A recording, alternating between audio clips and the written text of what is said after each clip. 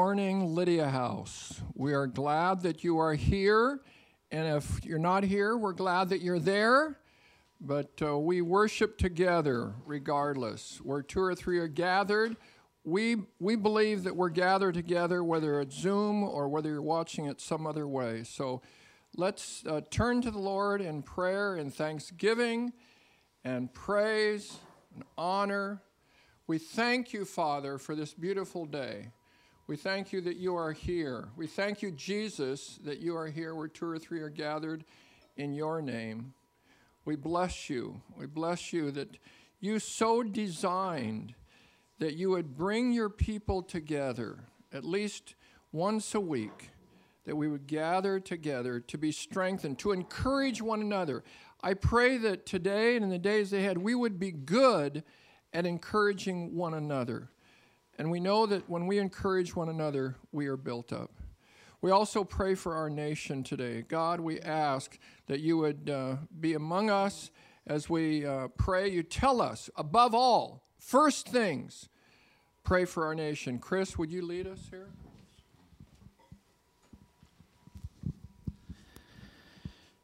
We do thank you, Lord Jesus, for the privilege to meet together in your name. And we thank you. We pray you would speak to us all. We pray you would speak to the people who are watching today, that you would give us revelation. The prophet Isaiah said, referring, it was messianic verses, was saying that, give us the ears of one who is taught. As Jesus learned from the Father, Lord, would you give us the ears and the heart to hear from you today through the message, through this week. We need to hear you, and we need to follow you, and we need to be obedient. And we do pray for our country, and we pray that people would be seeking you. We pray for revival. We pray for repentance, and we pray for our city, too. In the George Floyd trial, we pray that people would be convicted and knowing that they can't be violent, and we just pray for your Holy Spirit to move over the city. And we thank you and praise you. Bless the service today in the name of Christ. Amen. We have an offering box up in the front. Obviously, that's not going to work if you're not here, but if you're here and want to use it, here it is. And you're welcome to give online. There are a variety of ways of giving. And thank you. Many of you, most of you, I'm sure, are generous givers, and that's much appreciated. That keeps the ministry going and extending. And in fact, I'll be leaving here. I'll be running from here at about 11:45 because I'm heading to Arkansas. There's a church that experienced... Do I look better? Karen likes me better like this, so I'm going to do this.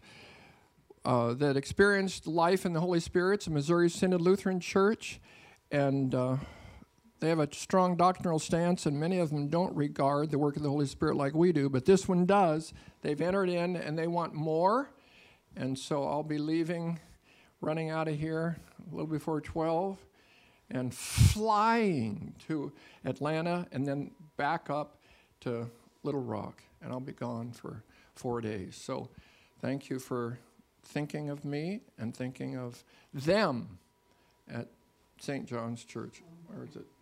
No, that's the name of the pastor. He's also St. John, but I don't think that's the name of the church. Should we all pray for you for that? I'd appreciate it. Let's do that. One or two people, go ahead and just shout out.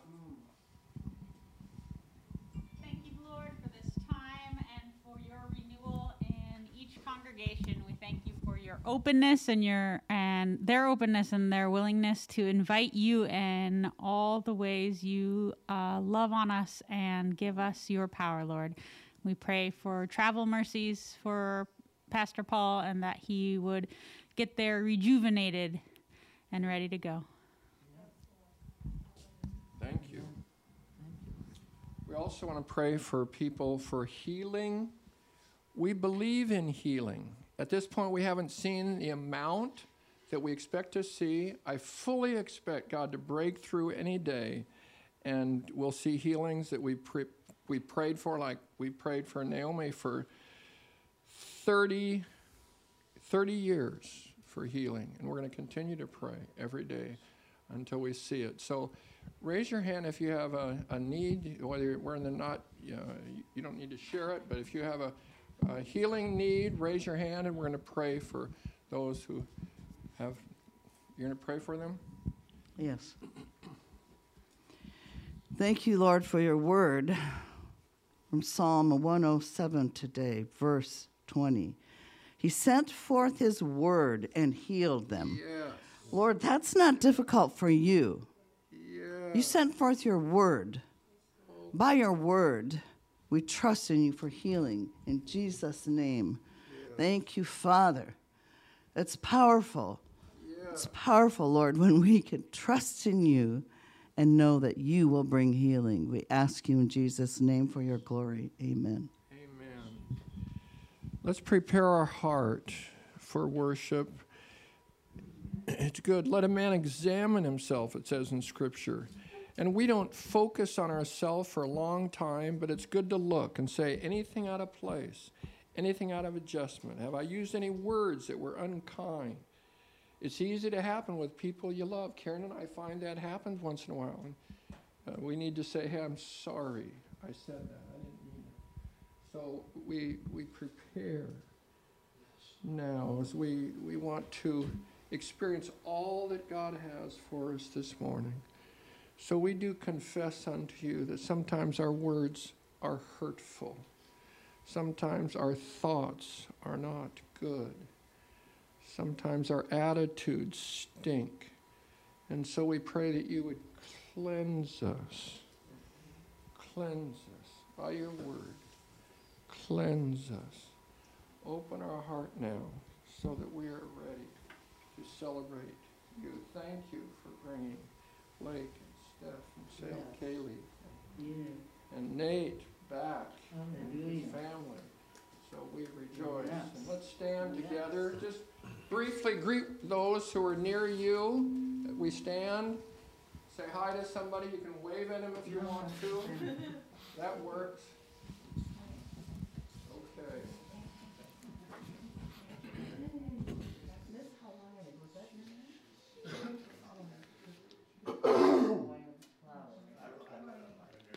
And then, Ruth, you have an announcement, right? Ruth, could you give that announcement, or do you think it's better to do it right before the end? Why don't we do it at the end, because then they're going to walk past it, and that'll be easier, so they don't have to remember anything. People don't like remembering things, right? So remind me if I forget. I'll have to remind you to remember. Remind me to remember. Hey, everybody. It's good to be back. First week back. We were trying to figure out. Thank you. I know I'm standing really near the TV, so you may not notice that I'm here and not on Zoom. I don't know. It's pretty much the same. We know. It's wonderful to be back. Yeah, a lot of praise reports. I mean, God's kept our family healthy and safe, and nobody got COVID, and now Sarah and I are all vaccinated and ready to go, so thank you for your patience, and let's do it. In Jesus' name. We have a new song from Kaylee. As you know, Kaylee is our resident songwriter. And she wrote this one very recently and surprised me with it. And it's very fun. So Kaylee is going to start us off with a new song. Should I say the title? Say whatever you want. Okay. It's called Flying. There was a time in my life where I thought I could not fly. I thought that I was stuck here on the ground. We have all had that time where we thought we could not fly. We all thought that we were stuck here on the ground. Then you lifted up my head and you pointed straight ahead, and you told me that I would not fall this time. And now I'm flying higher than I thought was possible. And I'm flying, flying, flying, flying with you. And now I'm flying higher than I thought was possible. And now I'm flying, flying, flying, flying with you. And now I'm soaring,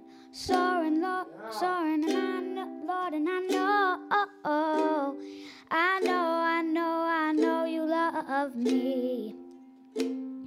Now my voice is getting loud, and my spirit's rising up, and my feet are dancing off the floor right now.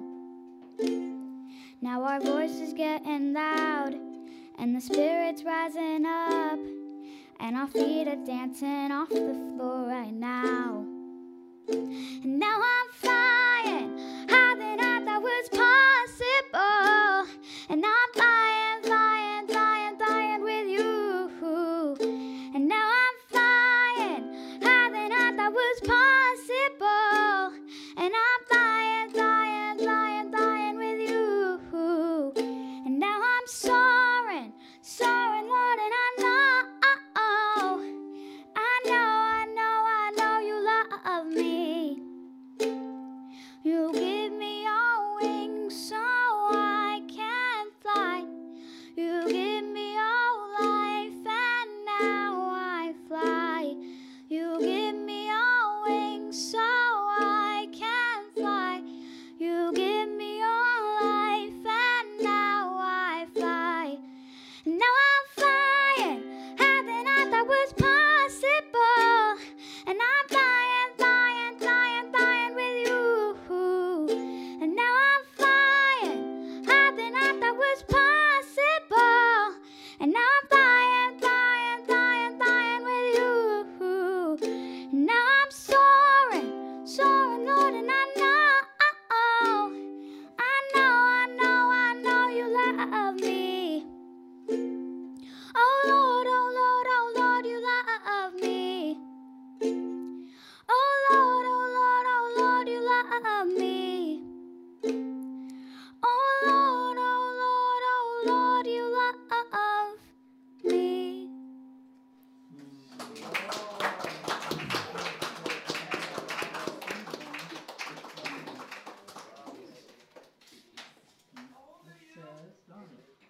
I'm almost 11. I'll be 11 at the end of March. 10. She'll be 11 soon. She's been writing songs since she was 6.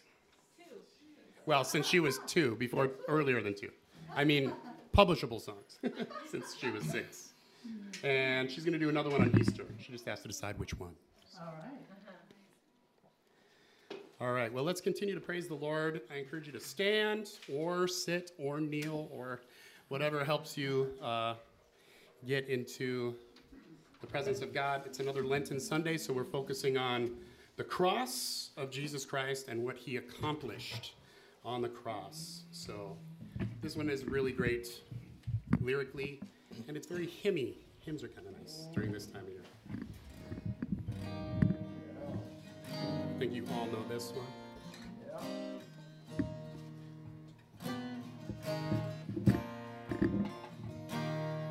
In Christ alone, my hope is found. He is my light, my strength, my song. This cornerstone, this solid ground, firm through the fiercest drought and storm. What heights of love, what depths of peace, when fears are stilled, when striving cease. My comforter, my all in all, here in the love of Christ I stand. In Christ alone, who took on flesh, fullness of God in helpless babe, this gift of love and righteousness, scorned by the ones he came to save, till on that cross as Jesus died, the wrath of God was satisfied, for every sin on him was laid. Here in the death of Christ I live. There in the ground his body lay, light of the world by darkness slain, then bursting forth in glorious day, up from the grave he rose again, as he stands in victory. Since curse has lost its grip on me, for I am his and he is mine, bought with the precious blood of Christ. No guilt in life, no fear in death. This is the power of Christ in me. From life's first cry to final breath, Jesus commands my destiny. No power of hell, no scheme of man can ever pluck me from his hand till he returns or calls me home. Here in the power of Christ I'll stand. No power of hell. No power of hell, no scheme of man can ever pluck me from his hand till he returns or calls me home. Here in the power of Christ I'll stand. Here in the power of Christ I'll stand. Thank you, Jesus. We do stand. We stand in your power, in your light. We stand in awe of the sacrifice that you made for us on the cross. We thank you for it. Jesus, we thank you for it. Let's all take a moment. We can just close our eyes, and I want you to think about Jesus on the cross. Picture him there. It's hard to look at, but I want you to look at it. And just sit in his presence for a minute.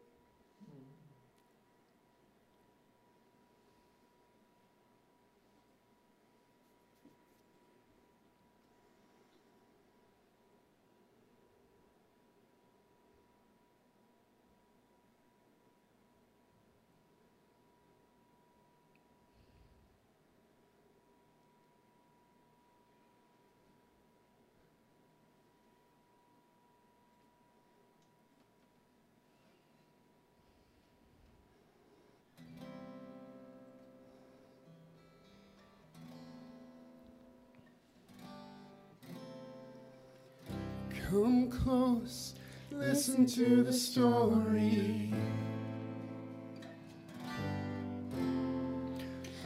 about a love more faithful than the morning. Father who gave his only son just to save us. The earth was shaking in the dark. All creation felt the Father's broken heart, and tears were filling heaven's eyes.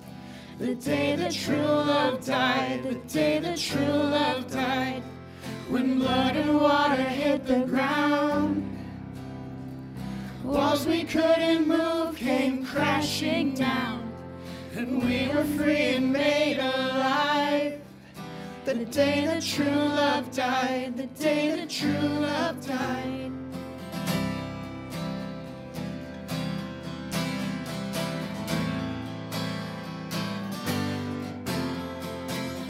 Search your heart, I know you can't deny it. Come on, lose your life just so you can find it. Father gave his only son just to save us. The earth was shaking in the dark. All creation felt the Father's broken heart. Tears were filling heaven's eyes. The day that true love died, the day that true love died, when blood and water hit the ground. Walls we couldn't move came crashing down, and we were free and made alive. The day that true love died, the day that true love died, the earth was shaking in the dark. All creation felt the Father's broken heart. Tears were filling heaven's eyes. The day that true love died, the day that true love died. When blood and water hit the ground, walls we couldn't move came crashing down, and we were free and made alive. The day that true love died, the day that true love died. Now Jesus is alive.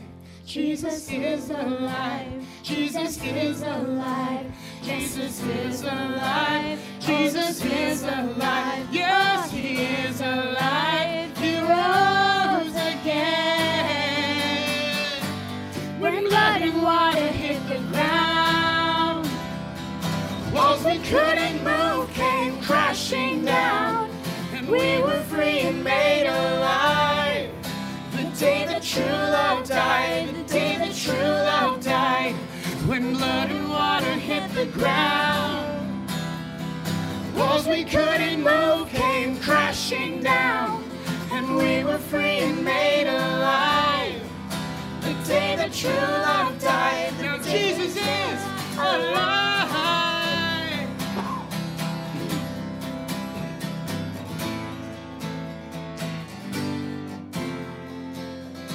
Come close, listen to the story.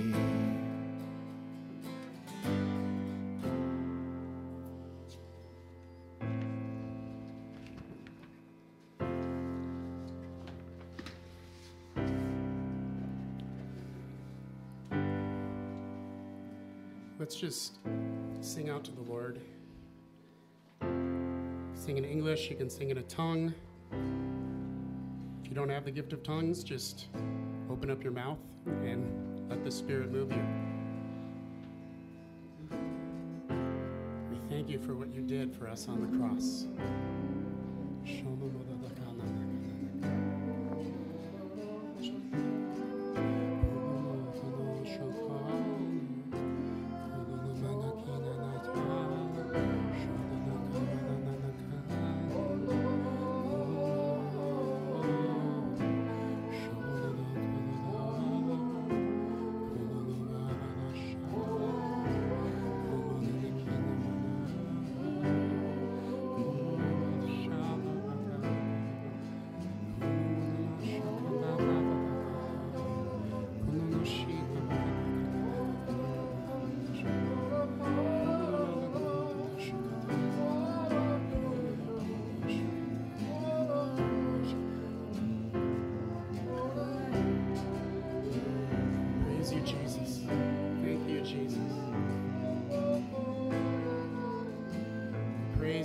For everything you've done for us.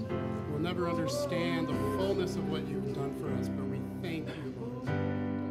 We know we didn't deserve it, but we receive what you've done. In Jesus' name.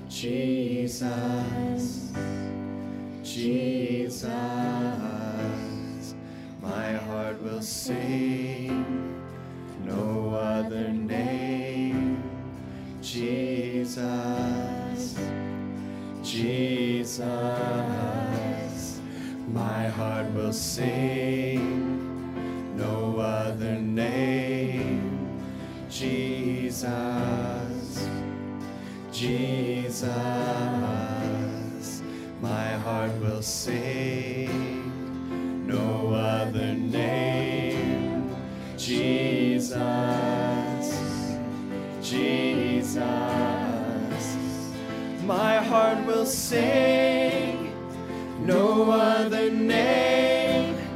Jesus, Jesus, my heart will sing. No other name. Jesus, Jesus, my heart will sing. No other name. Jesus, Jesus, my heart will sing. No other name. Jesus, Jesus, my heart will sing. No other name. Jesus, Jesus, 'cause you're all I want, you're all I need. Everything, everything, you're all I want, you're all I need. Everything, everything, you're all I want, you're all I need. Everything, everything, you're all I want, you're all I need. Everything, everything.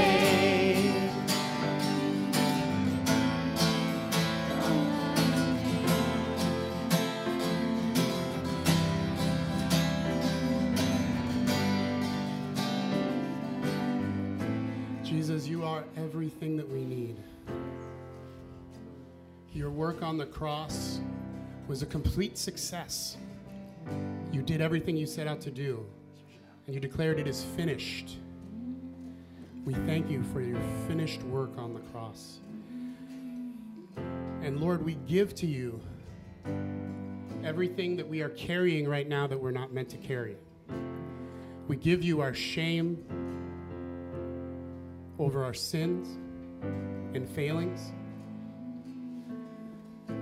We give you grudges or unforgiveness that we may be holding on to.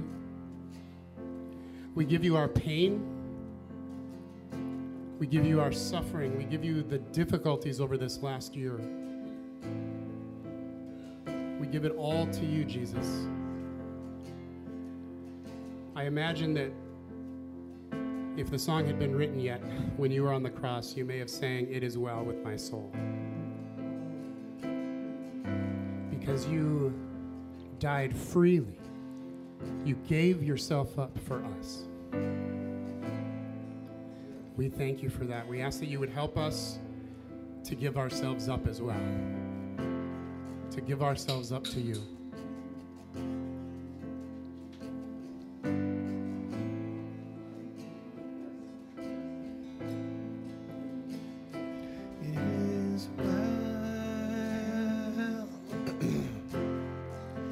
With my soul,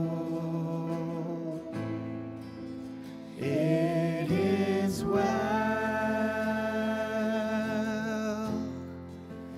with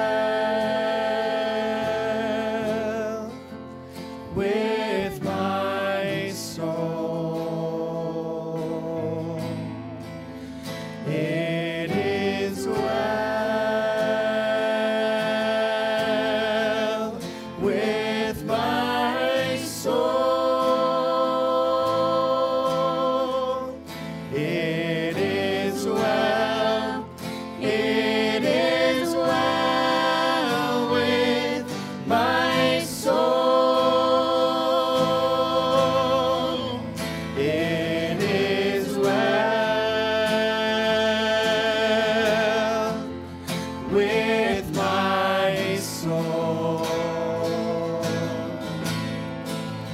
It is well with my soul. It is well with my soul.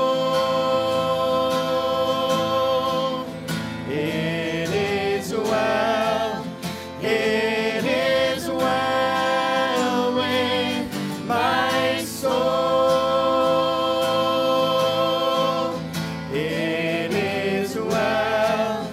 It is well with my soul. It is well. It is well with my soul.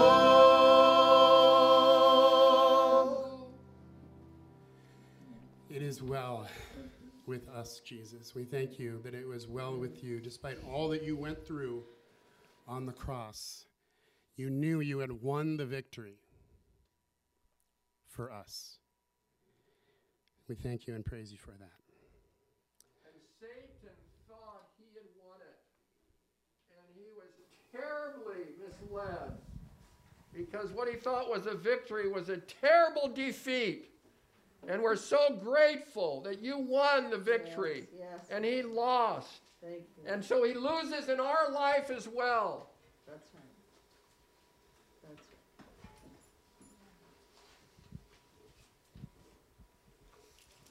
Does anyone have a word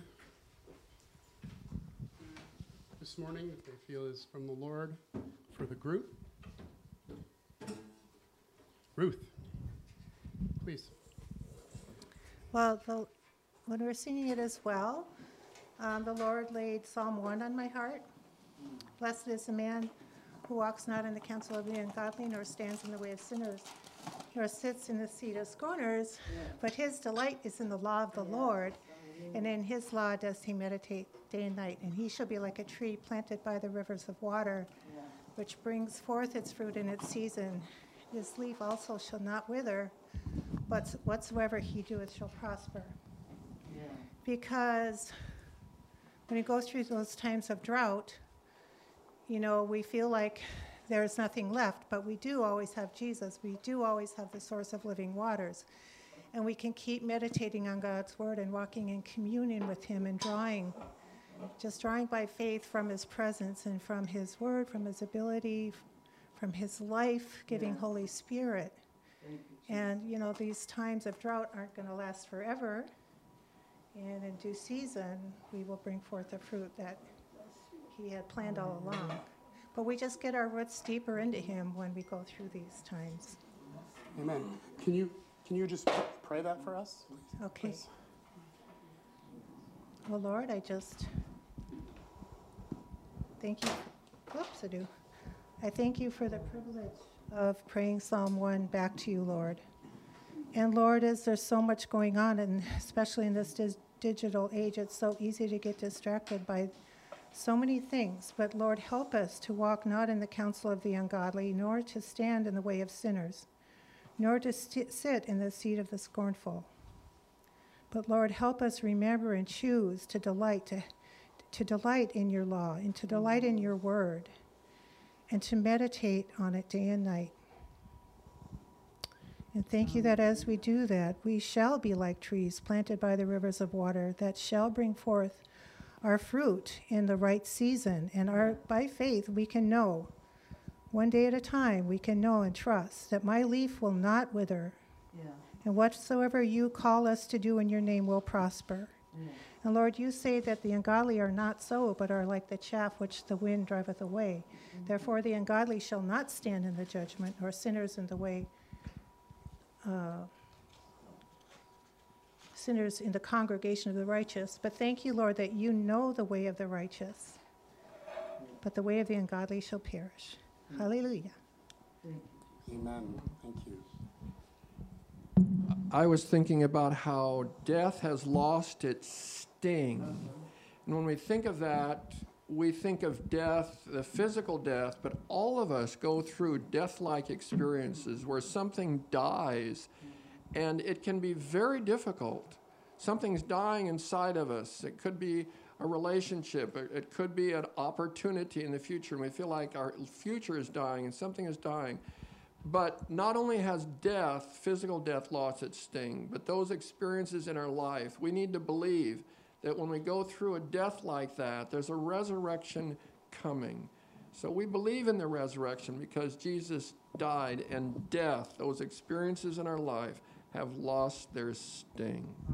Hallelujah. Yes. Amen. Amen. We're going to talk somewhat about that today. Please open your Bibles to John chapter 19. Starting with verse 28. We went over the first part of this passage last week, and we're going to do the rest today. John 19, verse 28. And it's so cool to be standing in the room with you all. This is really fun. Thank you, Jesus. Okay, verse 28. After this, Jesus, knowing that all was now finished, said, to fulfill the scripture, I thirst. A jar of sour wine stood there, so they put a sponge full of sour wine on a hyssop branch and held it to his mouth. When Jesus had received the sour wine, he said, it is finished. And he bowed his head and gave up his spirit. And it's that last verse that we're going to focus on today. Jesus needed to wet his whistle, so to speak, to say his final words loud enough for people to hear. And those final words were, it is finished, which I think was probably a shout. I think he did it probably as loud as he was physically able at that time, as injured as he was. I think he yelled, it is finished. It is finished doesn't mean, like, I'm done. Okay, it's not saying I'm done. It's not saying I'm out of here. It's been real. It's not a mic drop moment or something like that. It's closer to in the Japanese. We have a number of Japanese speakers here today. In Japanese, you go yatta, which literally means I did it. But yatta is like a victory cry. It's like I accomplished it. I won. Right? Is that the right connotation? I only lived there for 3 years, so maybe I got it wrong. But okay. So I think it's not just I did it. It's triumphant, and I think this is something closer to that. So I did it. It's done. I won. So what did he win? What did he do? What did he fulfill? What did he finish on the cross? What did Jesus come to do? Anyone? Anyone? He came to die. Yes, he did. Break the power of sin. Break the power of sin. Save us. We're hitting 100% so far. Those are all right. Give us a home for eternity. Give us a home for eternity. That's a nice one. Yeah, I'm looking forward to it. Me too. She is too, because Phil's there. Amen. To destroy the works of the enemy. Hallelujah. So it sounds like he came to do a lot of stuff, right? I mean, in reality, Jesus came to do one thing. It's just that one thing is so big, it's so massive, it's so insanely huge and complex that you can't really describe it with just one metaphor. The Bible uses many. I'm not going to repeat them all because it would take the entire sermon. Literally, it's in there that much, and I'm not even going to touch on the Old Testament ones. Real quickly, here are some of them. Gospel of John, chapter 1, verse 29. John the Baptist sees Jesus coming, and he says, look, the Lamb of God who takes away the sin of the world. So that's part of what Jesus came to do, take away the sin of the world. Luke 19, verse 10, the Son of Man came to seek and save what was lost. So he came to find what was lost, which was what? Us, right? Mark 10:45, for even the Son of Man did not come to be served, but to serve and to give his life as a ransom for many. So that's an interesting metaphor. You pay a ransom to a kidnapper or a slave owner or something like that, right? And so the metaphor here is he came and gave his life to pay that ransom and buy us back. I like that one. 1 Timothy 1:15. Jesus Christ came into the world to save sinners. He specifically came after sinners. I've seen Christians sometime in the church look down on sinners and look at sinners as our enemies sometimes. That is not true. They're our mission. Sinners are the point. That's why we're here. It's why we exist. Jesus came into the world to save them, even if they are mean or wrong or violent or awful or whatever the case may be, even if they're very different from us. That's why he came. And that's why we are here now as the hands and feet of Jesus. I'm starting to preach, Paul. Go for it. 1 John 3:5, but you know that he appeared so that he might take away our sins. So our sins aren't just forgiven, they're removed from us. That's a good deal. They're taken away entirely, as far as the east is from the west, i.e. infinite. A couple verses later, 1 John 3:8. Now, he just said why Jesus appeared. Now he says again why Jesus appeared. The reason the Son of God appeared was to destroy the works of the devil. Destroy the works of the devil. That's an interesting take on it, right? All of these are true, by the way. He came to do all of this, and he accomplished it doing one thing. Luke 4:18, this is a quote. Jesus is quoting Isaiah 61. The Spirit of the Lord is upon me because he has anointed me to proclaim good news to the poor. There's another target, the poor in particular. He sent me to proclaim freedom for the prisoners. He came to proclaim freedom to those in prison. And recovery of sight for the blind, healing. And I think that's also metaphorical sight for the blind, spiritually blind. To set the oppressed free. People oppressed. I think mental illness there. I think depression and that sort of thing, which I have experienced, and I certainly appreciate being set free. Amen? And to proclaim the year of the Lord's favor. So Jesus came to do a lot of stuff, and he is super efficient, and he accomplished it all in one task. Amen? That task was the cross. And Jesus himself declared it is finished. We don't have to wonder whether or not Jesus was successful. Okay? It worked. Yatta! He did it. So I was going to write it on the board, but most of you, well, a couple of you care about Greek, but only a couple. So Jesus said, it is finished. In Greek, that's the word tetelestai. It's one word, it is finished, but in Greek, one word, tetelestai.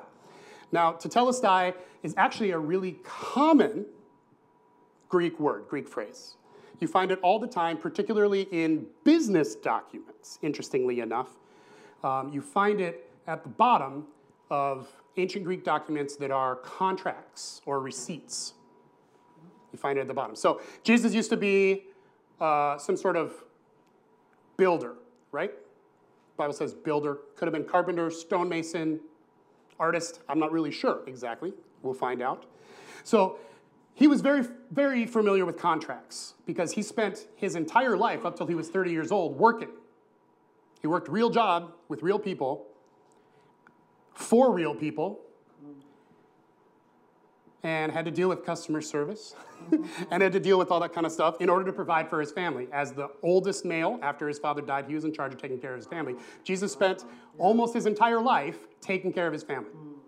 That's what he did with most of his life on earth. Isn't that interesting? This is not the sermon, but I want you to think about it for a second. He spent most of his life on earth taking care of his family. He's the Son of God. You'd think he would have been about doing, I don't know, Son of God stuff. Turns out that is Son of God stuff. Turns out taking care of your family is a godly thing to do. It's what Jesus chose to spend the vast majority of his life doing. So never think that what you might be doing somehow isn't valuable. You may not have popular YouTube videos or fame or anything like that. But if you are doing the work God has called you to do, you are fulfilling all righteousness. You are in God's will. You are doing exactly what you're supposed to do. Amen. That was exactly what Jesus was supposed to do. He did it. And so, that was not the sermon. That one's free. The other one will cost you. No, just kidding. It costs Jesus. We don't have to pay. Oh, I'm giving it away.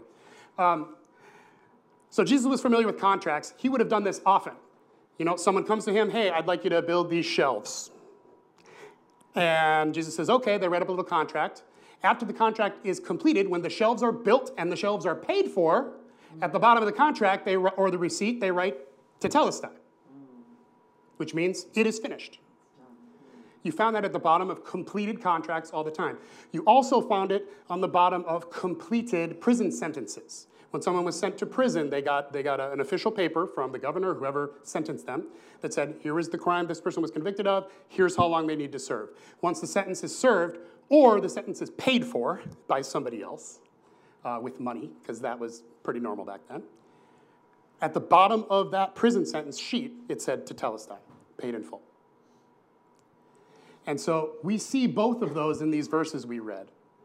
So paid in full, in terms of a contract or a receipt, he gave his life as a ransom for many. He paid for us. He paid for our sins, right? That's what Tetelestai means. That's what Jesus is declaring here on the cross. And also, to proclaim freedom from the prisoners. That's why Jesus came. To set those prisoners free. Again, Tetelestai at the bottom. It is finished, paid in full. And so, Jesus was shouting a victory shout at the end.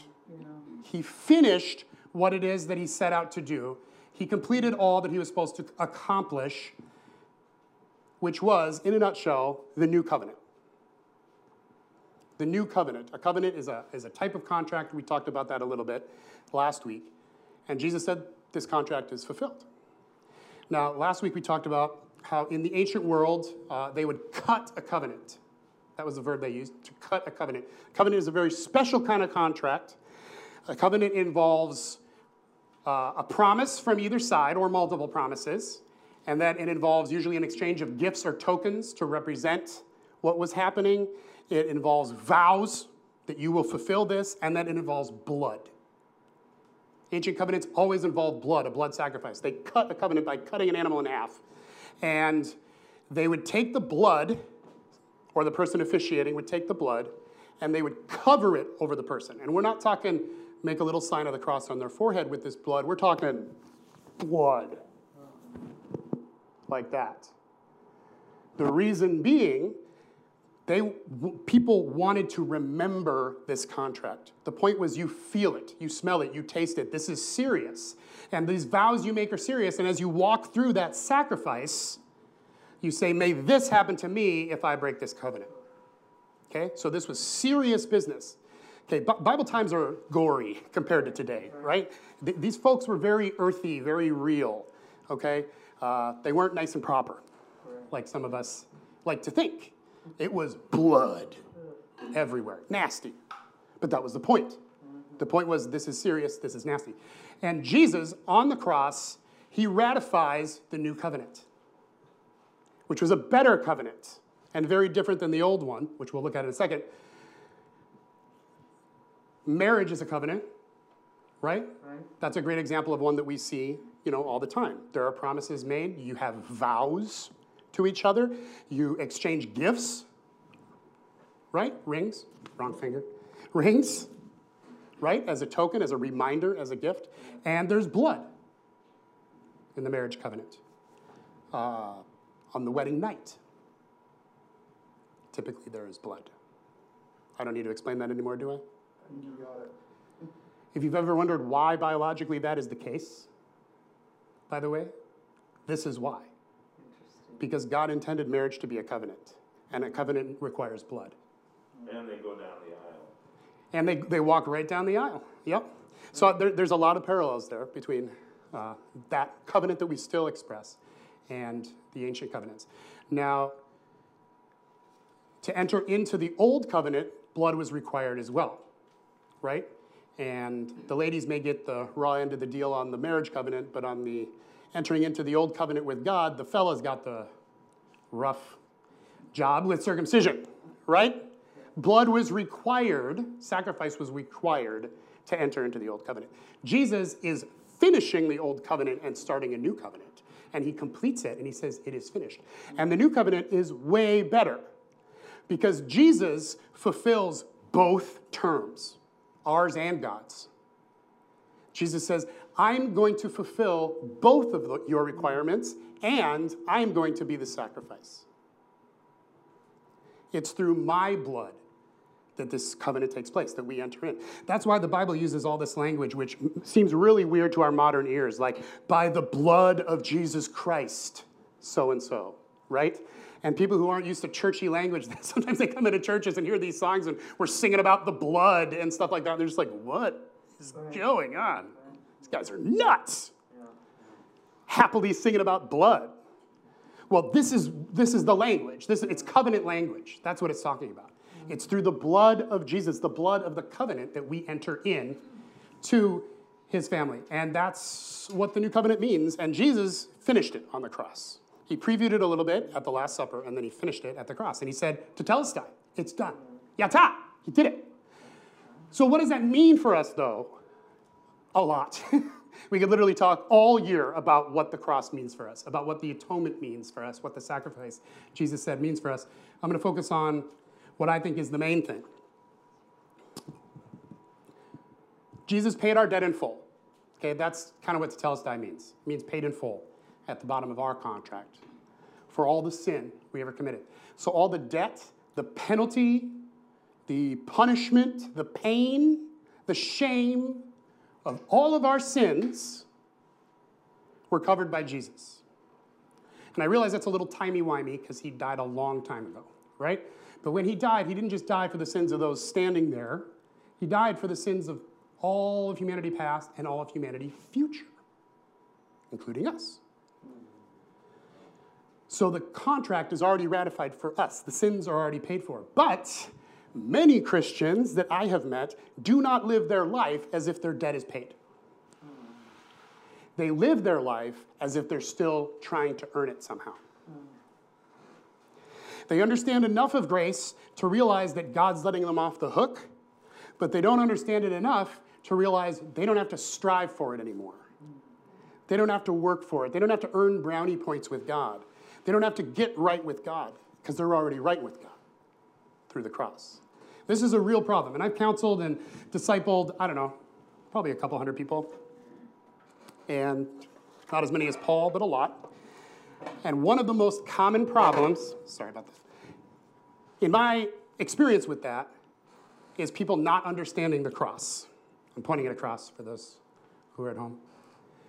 Not understanding what Jesus did. Not understanding that when Jesus said, it is finished, it's done now. You don't have to have any shame. You shouldn't have any shame. Jesus took that on the cross. It says that literally, he took our shame. He took our sorrows. He took our sins and all the penalty for those sins. They're already gone. We don't need to earn God's favor like that anymore. We don't need to atone for our own sin. How many times have you felt, oh, I really screwed up. God, I'll make up for it.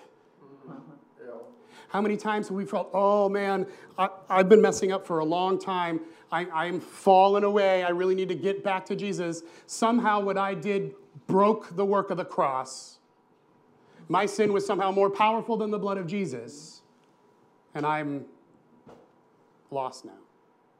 But that's a lie, right? That is a lie from that guy who doesn't want us to be close to God.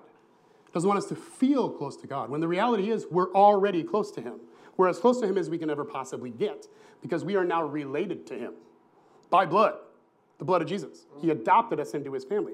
And through our baptism, we died with him. We were crucified with Christ and raised to new life, and we are something new now. We're a new creation, a new creature, the Bible says. We're different than the one who died. We're somebody new. That shame died with us. The separation died with us. How many of you have heard sin separates us from God? Yes. Okay, we've all probably heard that. I was taught that in various places when I grew up. Sin separates us from God. And when you're talking about sinners, when you're talking about people in the old covenant, that is true. In the old covenant, sin separates us from God. In the new covenant, to say that sin separates us from God is heresy. Somebody woke up. The H-bomb. It's heresy for a Christian to say sin separates me from God. It doesn't happen anymore. Why? I'll tell you. Isaiah 59, a lot of great stuff in Isaiah 59 about Jesus and what his work was going to be on the cross. Isaiah 59, 60, 61.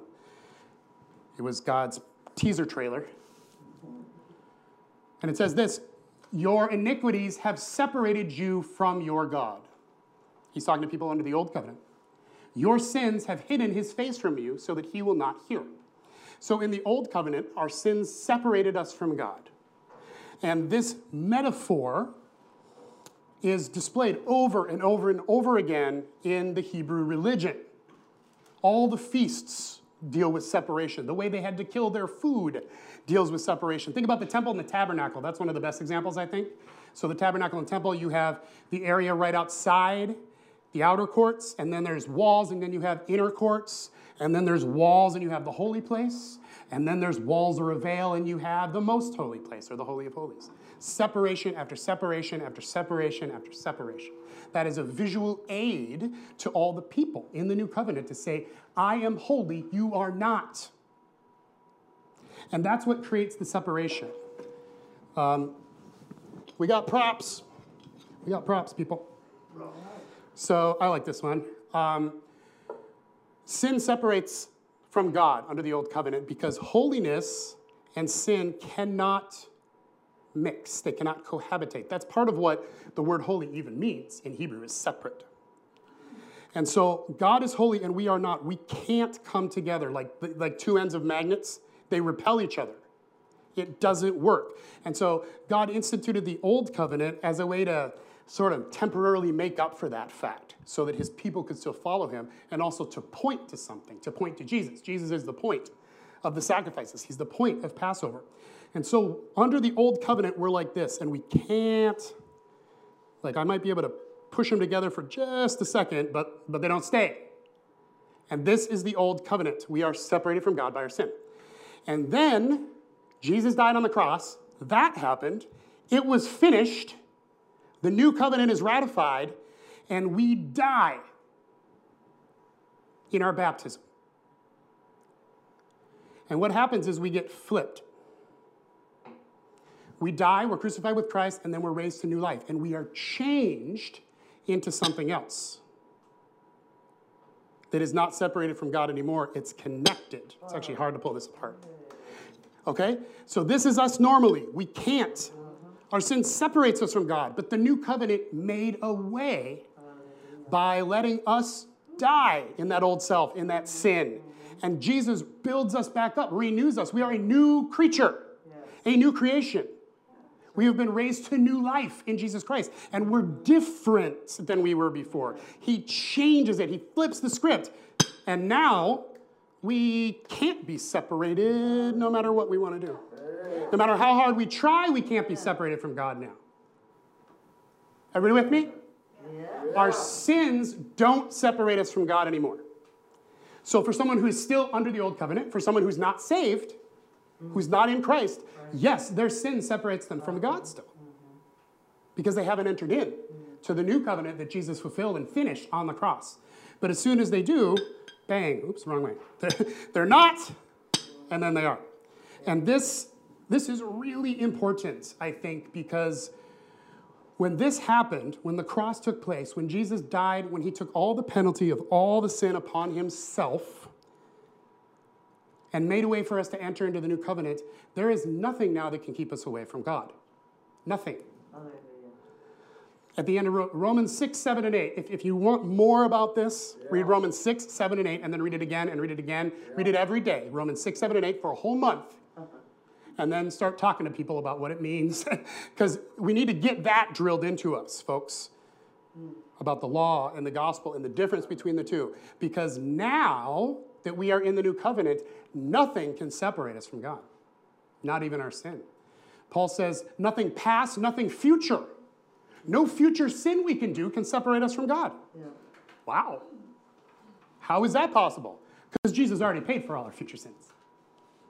Nothing can separate us from him now. Tetelestai, it is done. It's paid in full. It's finished. He was serious about that. He was really serious. It is finished. Everything that Jesus wanted to accomplish, he successfully accomplished on the cross. And the new covenant is so much better than we even realize. It's so much bigger, so much wider. And I've known a lot of Christians who struggle with this. They believe like part of it, like if I receive Jesus, then I get fire insurance to like not go to hell or something. But the reality is, no. If you receive Jesus, if you enter into the new covenant, you're in God's family now. You don't just have a get out of jail free card. You have a life card. Yeah. You don't have to have shame anymore about your sin. For real. It's actually done. It's actually already paid for. It's actually already gone. The devil will constantly try to remind you about your sin to try to keep you from approaching God. We've all experienced this, I'm sure. We're praying or reading or we're trying to draw closer to God or we're just thinking about it and the devil says, really? You're going to try to draw close to God after what you said to your spouse? Do you think that was kind? No. You don't deserve it. You're not worthy. Maybe if you work really hard and get right with God, then maybe you could approach him, but it's not going to be easy. No such thing as get right with God. You're already righteous through Jesus Christ. You can't do better than Jesus did. And you're not supposed to try because he already did it for you. I think he looks down at us and he's like, guys, I did that. I took care of the shame. Stop obsessing about your sin. I don't obsess about your sin anymore because I dealt with it a long time ago. And it was super hard and super painful, but I dealt with it. I don't remember it anymore. But God, my sin and my failings in my past is too hard to overcome. Jesus looks at us and says, I don't remember what you're talking about. I don't remember. That's what the Bible says. He has forgotten our sin, separated it from us as far as the east is from the west. That's how powerful the cross is. And when we sin tomorrow, which we will, it still doesn't undo the cross. Okay? Your pathetic little sin tomorrow is not stronger than the blood of Jesus, I promise. Plus the Bible says, if Pastor Nate's promise isn't good enough, nothing can separate us. All we have to do is repent and receive the forgiveness that he already bought for us on the cross. That's it. And then we're right there again. We're right there. There's nothing in between. Now, sometimes we might feel like there's something in between because we feel the fellowship is maybe a little lacking. After we've been sinning or just haven't been talking to him for a while, we feel like there's separation. But that's like a fellowship thing. That's not a reality thing. Okay? That's just how we feel. And part of why we feel that way is because we have this wrong way of thinking that when we sin, we screw it up. We mess that up. We somehow ruin the cross. We make it so the blood of Jesus isn't working for us anymore. That's totally untrue, totally heretical. And this is really, really important. Your sin doesn't ruin the cross. When you think about it for a second, it's obvious. Yes. Even if it's something bad. The Bible says if you are inconsiderate when living with your spouse, it'll hinder your prayers. So that's a big one.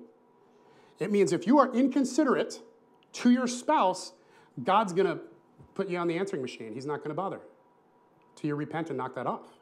So that's a pretty serious sin. Carries a special ramification, right? But even that doesn't separate us from the love of God. It doesn't undo what the cross did. It doesn't undo the blood of the covenant for us. It just makes it so that we need to change. We need to repent. And ask God to help us maybe, not be so cruel with our words or unkind or quick to fly off the handle or whatever our issue is. I say this because many of us here are married and marriage is hard. And sometimes we're all inconsiderate to our spouse, right? God takes that really super seriously, but it doesn't ruin our connection to Jesus, okay? Nothing does. Nothing else in all creation can separate us from the love of God, which is in Christ Jesus. So this would be a whole nother sermon, which we can do sometime if you want to. Yeah. But I do not believe you can lose your salvation. Hey Nate, I had a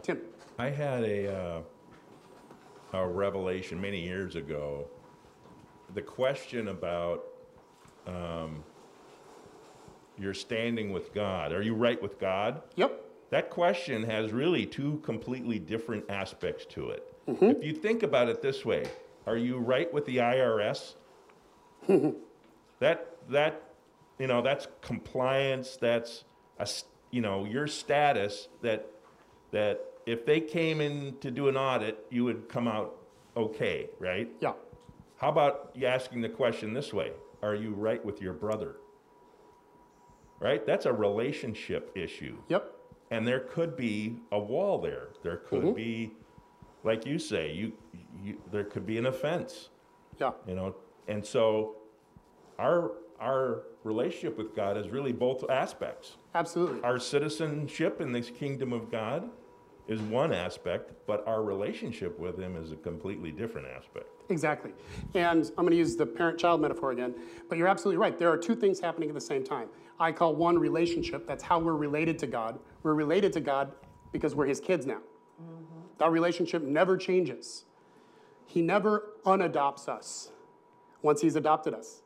We died, we became a new creature. He doesn't unmake that creature and put us back to the dead thing if we don't follow the rules enough. That's not how it works. And so there's two different aspects. But if we're not walking by the Spirit, then we are going to feel a fellowship separation, a fellowship difference. And we all know that. If things aren't going well, maybe with your spouse, you haven't had enough chance to connect and talk, and you start getting a little short with each other, and things aren't getting bad, your relationship is still the same. You're still one in Christ, right? The two become one. But your fellowship is off, and you can feel that. And so sometimes we feel that with Jesus, but let's not confuse that feeling of a lack of fellowship with a lack of covenant. We are always in the covenant. We cannot get out. So let go of the guilt and the shame stuff, folks. It only holds you back. Jesus wants us to go forward. He wants us to rise up. He wants us to leave the dead guy or gal dead. Don't dig her back up. That would stink, literally. And it's pointless. Don't walk around your life carrying your own corpse. What a dumb way to do it. Let it go. Jesus paid for your freedom so you can be free. Jump into the freedom. Enjoy it. I'm not saying sin like there's no tomorrow, obviously. This is not a license to sin. That's not what I'm talking about. And again, Romans 6, 7, and 8 really hits these things home. But God wants us to walk freedom. Paul, I feel like you're wanting to jump in. I want to, because I would like to say that this is one of the best sermons I've ever heard on the cross. It's so complete. It's so rich. I think you should write it up because it's worth putting out there so that we can be reminded of it day by day. This is so important. We need it because we fall back into living like Old Testament Christians. And you really nailed it. Ha! Nailed it. Yata! So thank you. And I love you all. Okay. Thank you. Yeah, it's one of those things that we all know all this stuff, right? Way to go. You're welcome. You're welcome for that. We all know this stuff, but we need to be reminded because the patterns of our thinking in our brain, in America in particular, because of the Puritan background that we have, the background most of us as Christians have in our brains is we have to earn it. We have to earn God's pleasure. We have to earn daddy's love or daddy's approval. We have to work really hard to make sure we get saved or stay saved. That's a negative inheritance that we have in America from our theological beginnings. I'm not trying to bash the Puritans or anything like that.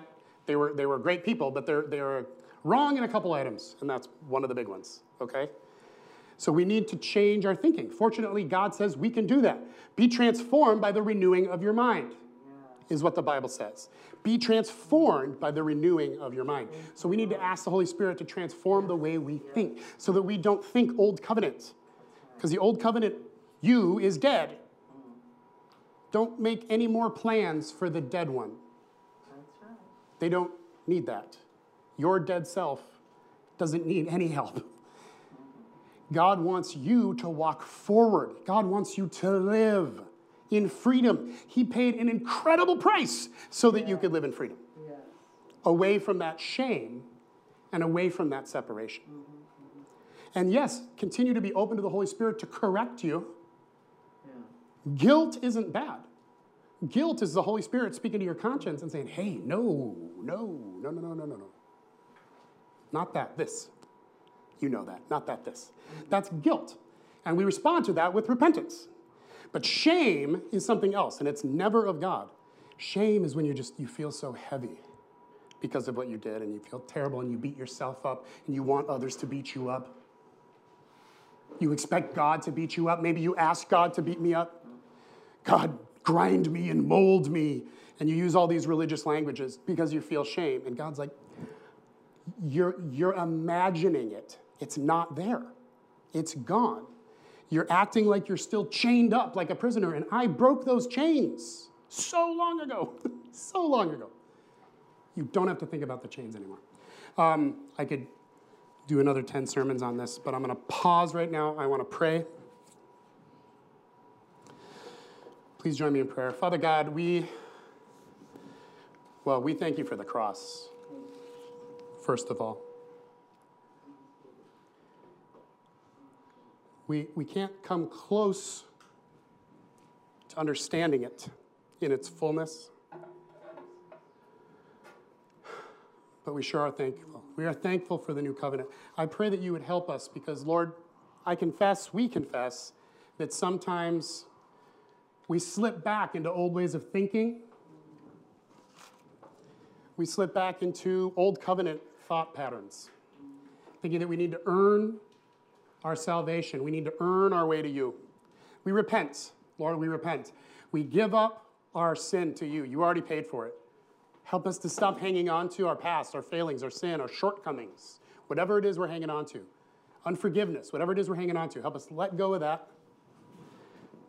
Help us to let go of the shame that might be associated with these things. And Lord, oftentimes, I think we don't even realize that that's what's happening. We don't really even realize that we're holding on to that shame.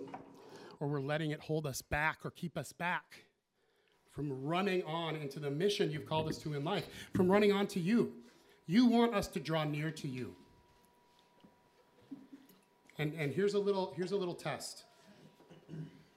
Do you feel like you can draw closer to God?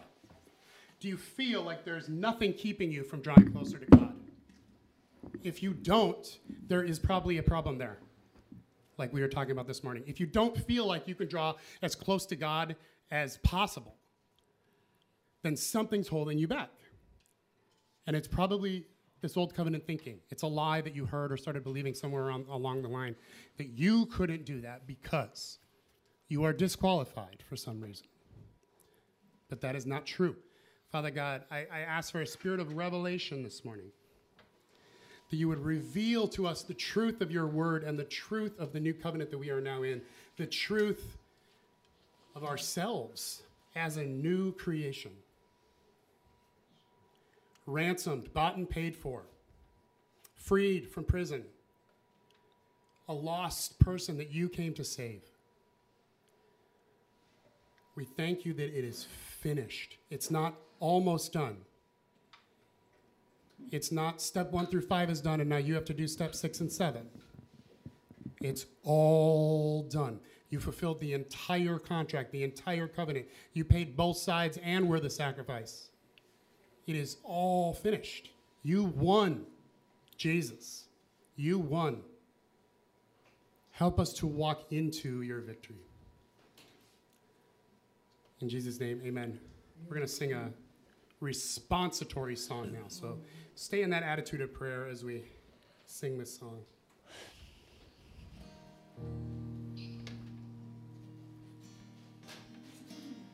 The war is over. Turn around. Lay your weapons on the ground. The smoke is fading before the light. The dead are coming back to life. He has made a way for us, born for glory out of dust. Children held within the arms of peace. He has made a way for all. Mercy waits where sinners fall. He is our victory.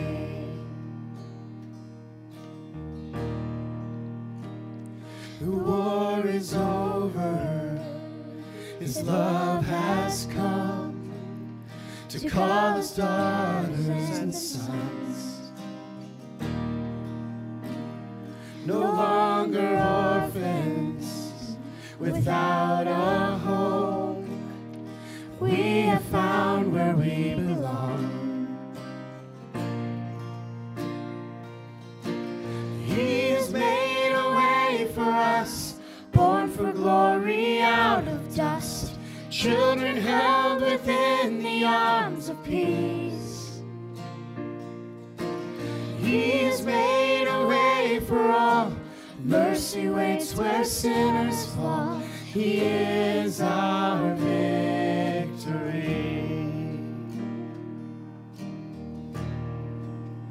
It is finished. It is done. The blood of Jesus overcomes. It is finished. He has won. He has won. It is finished. It is done. The blood of Jesus overcomes. Amen. It is finished. He has won.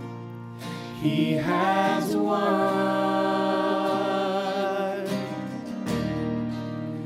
It is finished. It is done. The blood of Jesus overcomes. It is finished. He has won. He has won. It is finished. It is done. The blood of Jesus overcomes. It is finished. He has won. He has won. It is finished. It is done. The blood of Jesus overcomes. It is finished. He has won. He has won. One more time. It is finished. It is finished. It is done. The blood of Jesus overcomes. It is finished. He has won. He has won.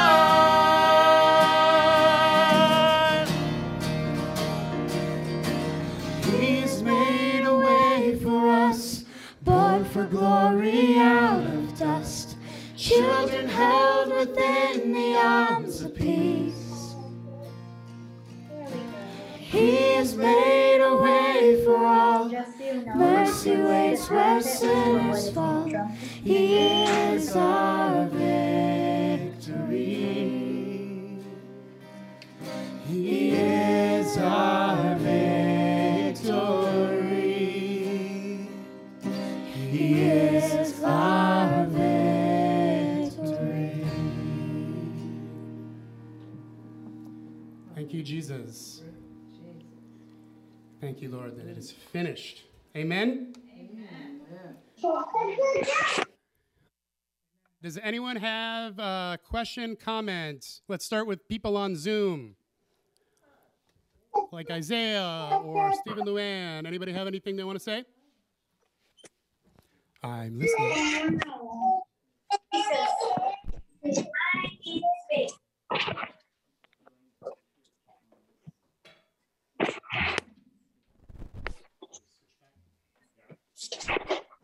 Anybody in the room? Ruth.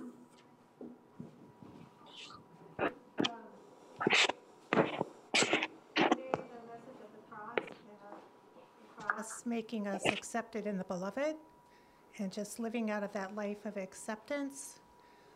is just reassuring to me because one of my sons let me know yesterday that there's something pretty huge he has concerns about me. And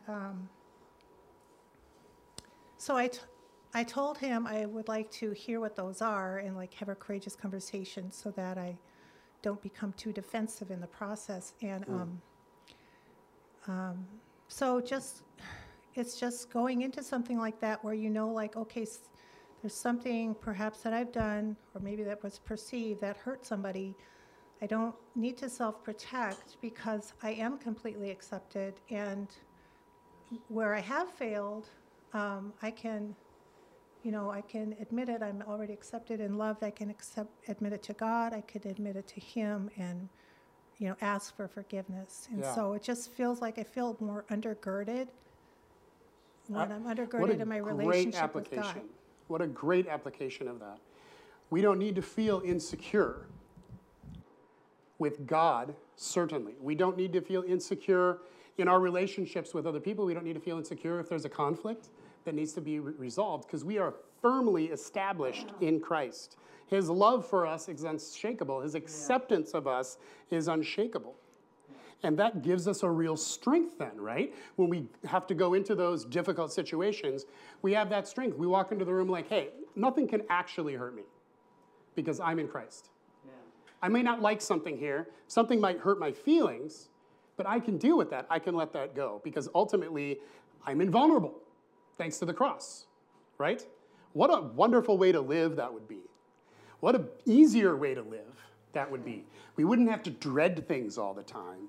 We wouldn't have to feel unworthy all the time, right? We all feel unworthy because we know how our old nature is like.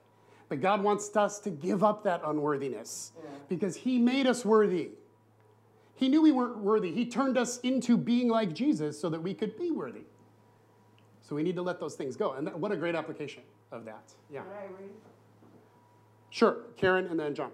From Ephesians 2. It's happened to be the scripture in my devotional today. And I was reading it to, I was reading it to Paul last night. And I said, this is so incredible. I was reading the middle part, but I'm going to start from chapter 2, verse 5. And we know this scripture area here. It is by grace. Made alive in Christ. And it's by grace you have been saved. And God raised us up with Christ and seated us with Him in the heavenly realms. That's all past tense. And, in order that in the coming ages He might show the incomparable riches of His grace expressed in His kindness to us in Christ Jesus. For it is by grace you have been saved through faith. And this is not from ourselves. It's the gift of God. That's a lot for us to take in all situations. When we can ask the Holy Spirit to just empower us, strengthen us in our inner being when lies and darks come at us. Mm-hmm. So Lord, for Ruth, I pray that you would strengthen her. She knows your word. She knows you. And she is a strong warrior. But then times like this, Father, it seems not fair. And we ask that you fight for her. In Jesus' name. Amen. The whole gospel was in that passage. The whole new covenant was in that passage. And it explains, why does God choose us even though we're unworthy? Because we all know we're unworthy. God chooses us because we're unworthy, intentionally, so that in the age to come, He can show His grace and His mercy and His kindness. What better way to do that than to adopt an idiot or a sinner or a screw-up? Those are just the things I am today, or rather was, in the old covenant. What better way to show His power than to adopt us folks and bring us into the life of Christ? That shows His power. Amen? So let go of the unworthy thing. Anytime the unworthiness thing raises its head, speak to that. Take that thought captive, put it in jail in your head. Take that thought captive in obedience to Jesus Christ, is what the word says. So when you have that unworthiness thought, that shame thought, that I can't approach him for whatever reason, or even that feeling like you can't approach him, I want you to take that thing captive. Do not listen to that. Do not believe that. That is old covenant thinking. That's not what we're called to do now. Amen? John. I just can't picture Ruth offending anyone. So, right? but the thing is, I'm going through issues with my own mother right now, and so I'm kind of sensitive to that. But what I did sense in your comments is maybe a hint of self-righteousness there, where kind of you're trying to prepare your defense before going in there to hear him out. And in this case, I can't picture you doing anything, but the thing is, that may have been seen through the eyes of maybe an 8-year-old or somebody who didn't understand at the time, which is the case with our own daughters, which we've been through, or my own mother, where she actually has stepped over the line and hurt people, and still trying to sort some of that out. She's 93 years old and should know better. 94? 5? 4? I don't know. 194. And anyhow, but just I know if my own mother came across with a little more humility would be good, to try to listen to understand. And the thing is, it's very likely with your son. It's not an issue with you. It's an issue with everything else that's going on in the world today. And he's just reaching out. And you're maybe the closest target. Maybe something that's been there a while. Yeah. That we just haven't taken the time to address. Yeah. And the case, yeah. And sometimes we don't mean to make someone upset or cause offense. They take something the wrong way, or some way we didn't intend, or as a parent, I say things or in a tone sometimes that I don't mean it to be short. I'm, trying to get things done. I'm a get things done guy, and I want the kids to join me in getting things done.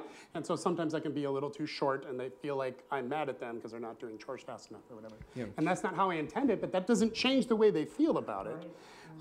So, we've talked a little bit about conflict resolution. We'll do that again later this year. But a great way to go into any sort of conflict, which you already said, is as much humility as you can muster, and then ask the Holy Spirit to give you more humility.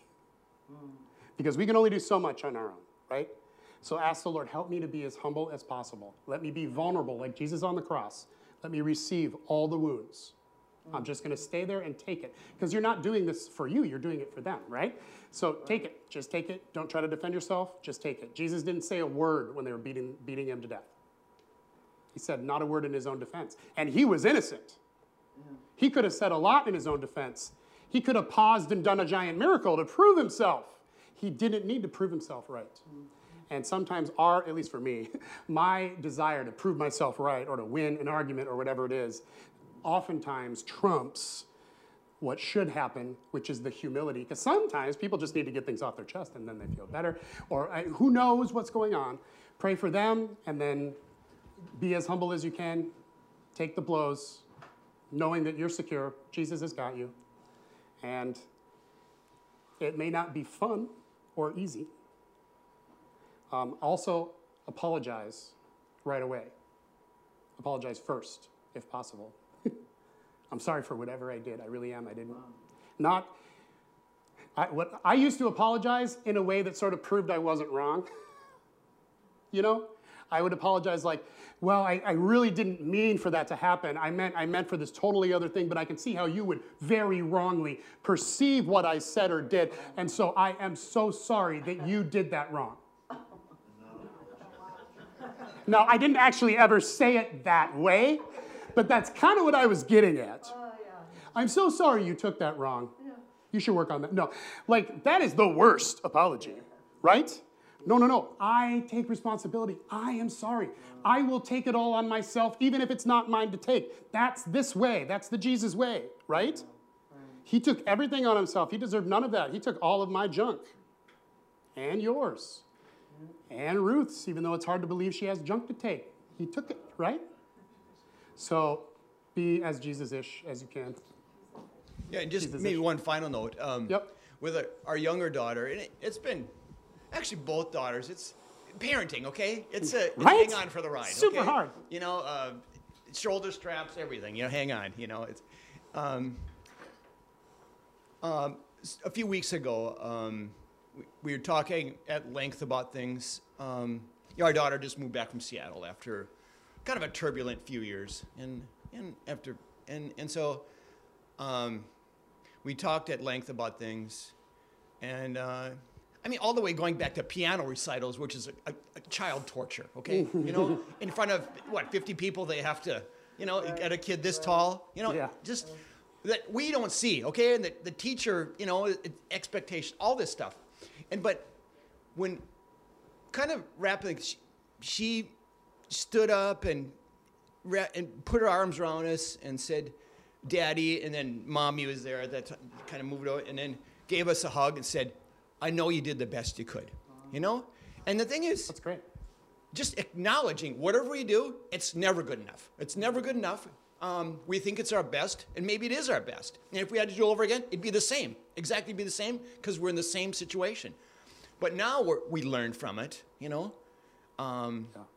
And just, believe it or not, the best relationship with my daughters, you know, she assuming has no faults, but is when I apologize. It makes me actually look of the highest stature with my daughters, and that they probably respect me the most.